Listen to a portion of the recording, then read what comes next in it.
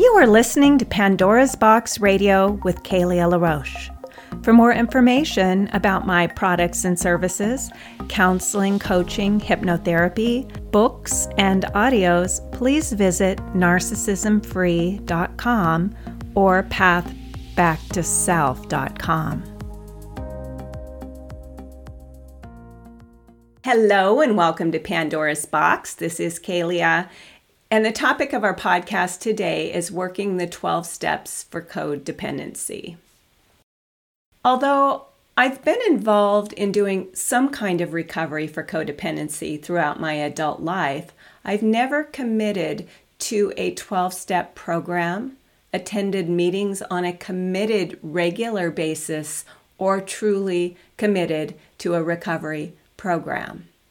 I've read books, I've studied, I've helped others, and helped myself, but I felt it was time that I gave the 12 steps and the 12 traditions of codependency a serious commitment so that I can better help myself and others in this program.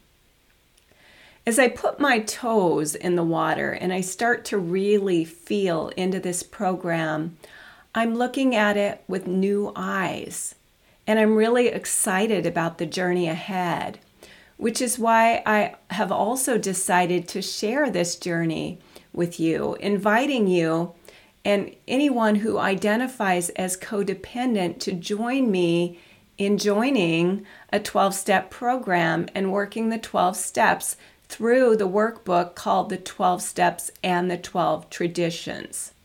This is a green workbook that can be purchased on Amazon.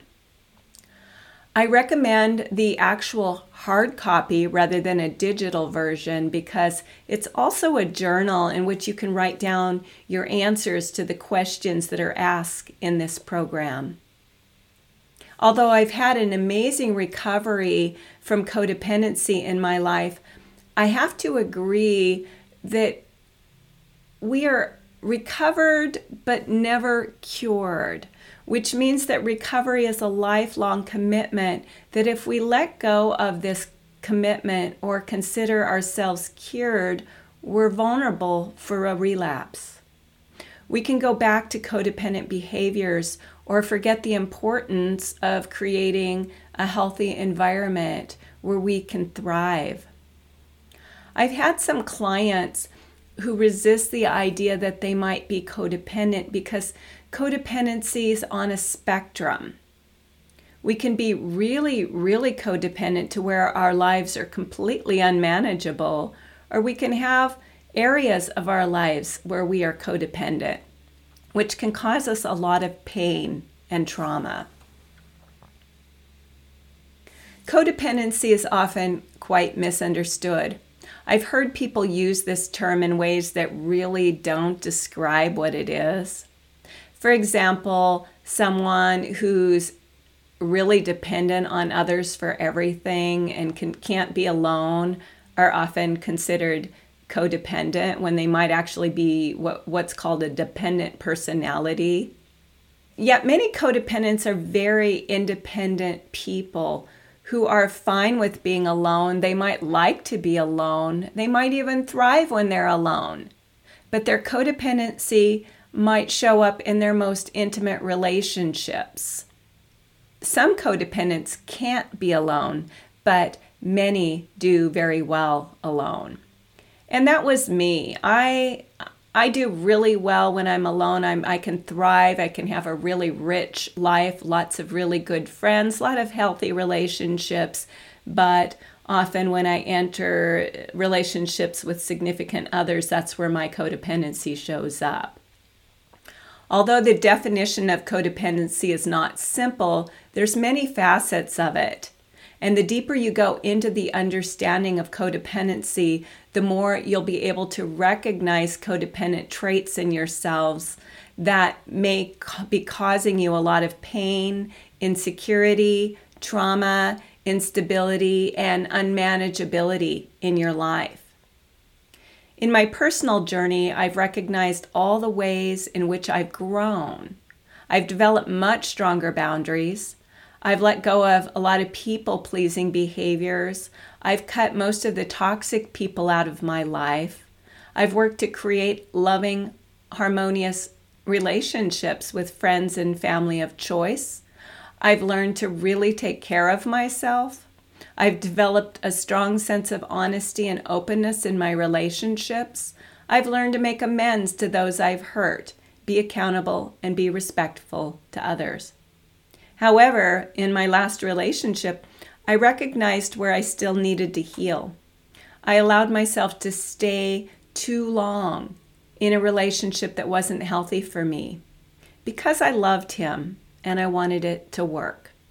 But it wasn't working, and I was suffering as a result. I had to let that relationship go even though I didn't want to. I had to stop trying to take care of him and focus back on taking care of me. I had to stop trying to fix, heal, and rehabilitate him. Instead, look at where I needed to heal and recover. I had to set really strong boundaries and hold firm to them, even when I wanted to remain connected. I had to look at how his behavior towards me was causing my core shame to be triggered again and again. I came to the conclusion that I would never be enough for him, but I had to be enough for me.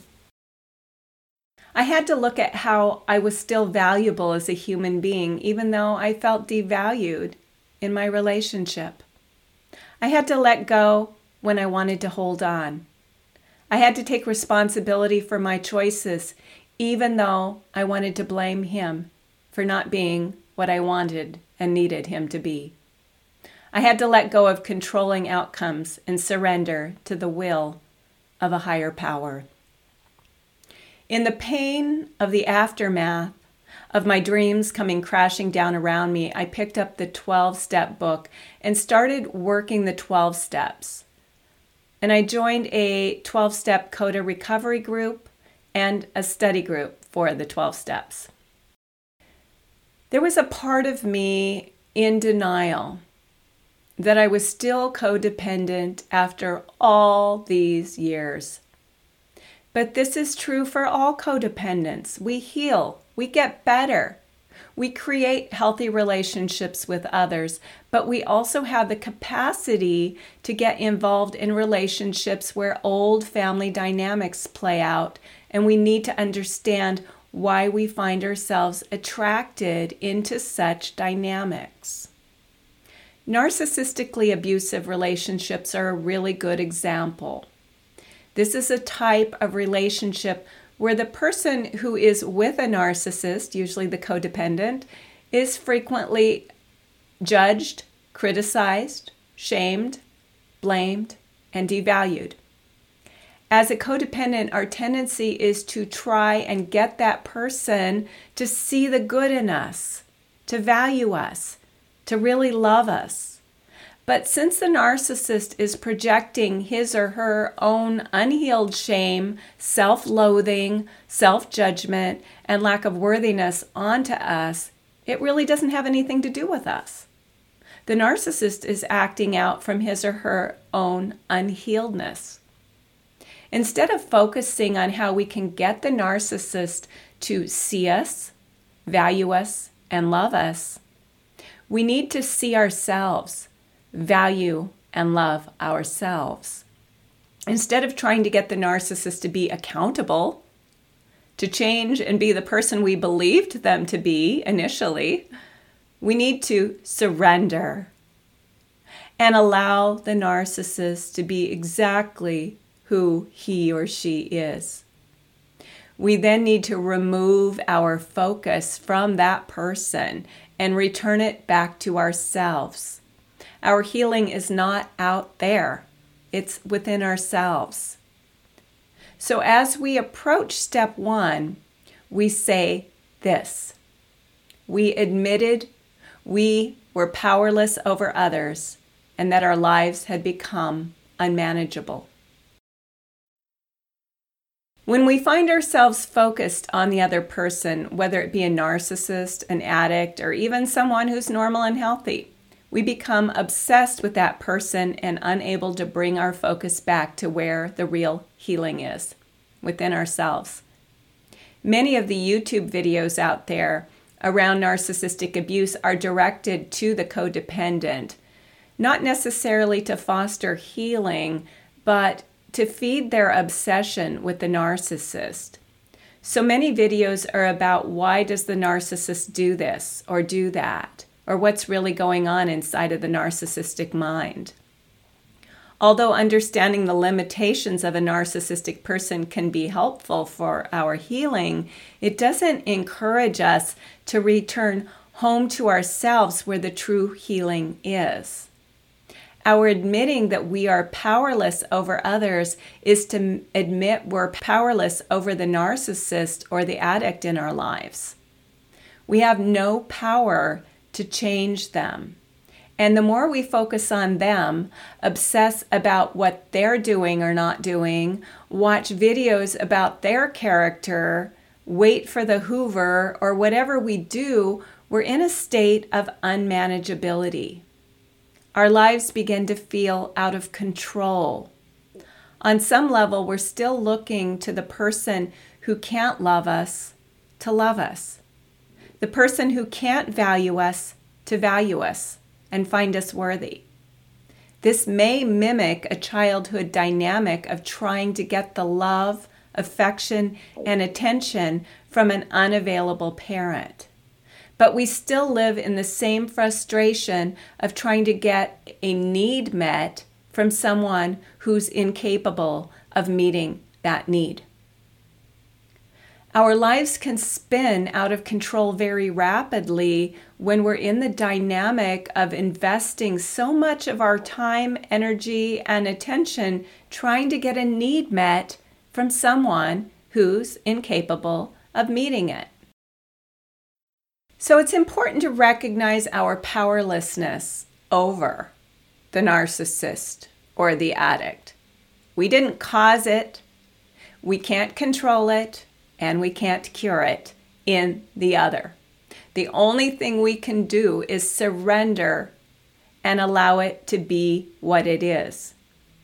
If a narcissistic person leaves his or her relationship with you and immediately enters another relationship, this is about them, not you. It's their own inability to cope with their lives. It's their own terrific fear of being alone, their fear of abandonment. It's their own need for someone to validate them on a daily basis. It's their own need to prove their worthiness to themselves and others by showing the world that the relationship issues aren't their fault, because they can move right into another relationship, no problem. They can move on quickly while you are the one in pain, agony, trauma, and a state of unmanageability. We need to accept that we are the ones in pain, agony, trauma, and that our lives have become unmanageable as a result. We can't compare ourselves to a narcissist because we're not really cut out of the same cloth, even though we might share the same core wounds. We don't have the same ability to immediately transfer our attentions and affections to another person because our bonds of love are much deeper. We're more connected. We feel the pain on a whole different level. We're most likely much closer to our pain and we deal with it differently. So we will not be able to relate to a narcissist. We won't be able to understand him or her, which might be very different from when we first connected with that person and felt so deeply bonded. We have to accept that the bond we felt was real and true for us, but it wasn't the same for the narcissist. It was a trauma bond, and the narcissist uses that bond to extract attention and energy from you, and without any real investment in you or the relationship with you. You are the one who is invested, probably much too invested. So it's deeply, deeply painful when the narcissist withdraws all love and attention to you and transfers it to someone else with the same casualty of transferring funds from one bank account to another. In recovery, you need to realize that this really isn't about you and your worthiness. Yes, this person has devalued you, reduced you to a zero, but this doesn't mean that you are a zero. On the contrary, and this is where your work is. You are powerless over how that person sees you. But where your power is how you see yourself. The 12-step program is an opportunity to learn to value yourself and realize that the actions and behaviors of others has nothing to do with your value. Once again, it is about how their relationships with themselves are and their own value. So this brings us to step 2. Came to believe that a power greater than ourselves could restore us to sanity. The 12 steps and the 12 traditions is a spiritual process of sorts. It's not religious, and there's no dogma. Your higher power is personal to you. Whatever your own understanding of a higher power is, if it works for you, it's good enough. The understanding is that you, of your own self, can't manage your healing. You need help from something greater than yourselves. So we seek spiritual guidance from an energy that can restore us to sanity. We can't make ourselves our higher power, nor can we make others our higher power. And this is what we often do. We often give this power to that narcissistic person, wanting them to restore us to sanity, and that's not going to work. In our dysfunctional upbringing, we learn coping mechanisms that allowed us to survive as a child, but surviving's no longer good enough for us. We want to thrive. And so old coping mechanisms no longer work in our lives. It's our old coping mechanisms that have resulted in our lives becoming unmanageable. So we need to recognize our own limitations. When we come from dysfunction, we have no role models or experiences of healthy, functional relationships. The whole codependency recovery process is about developing healthy, functional relationships with others. Anyone who's committed to having healthy relationships can benefit from this process, even if you don't identify as a codependent. Many people in other 12-step programs, such as Alcoholics Anonymous, also find themselves in CODA, working on their relationships with self and others.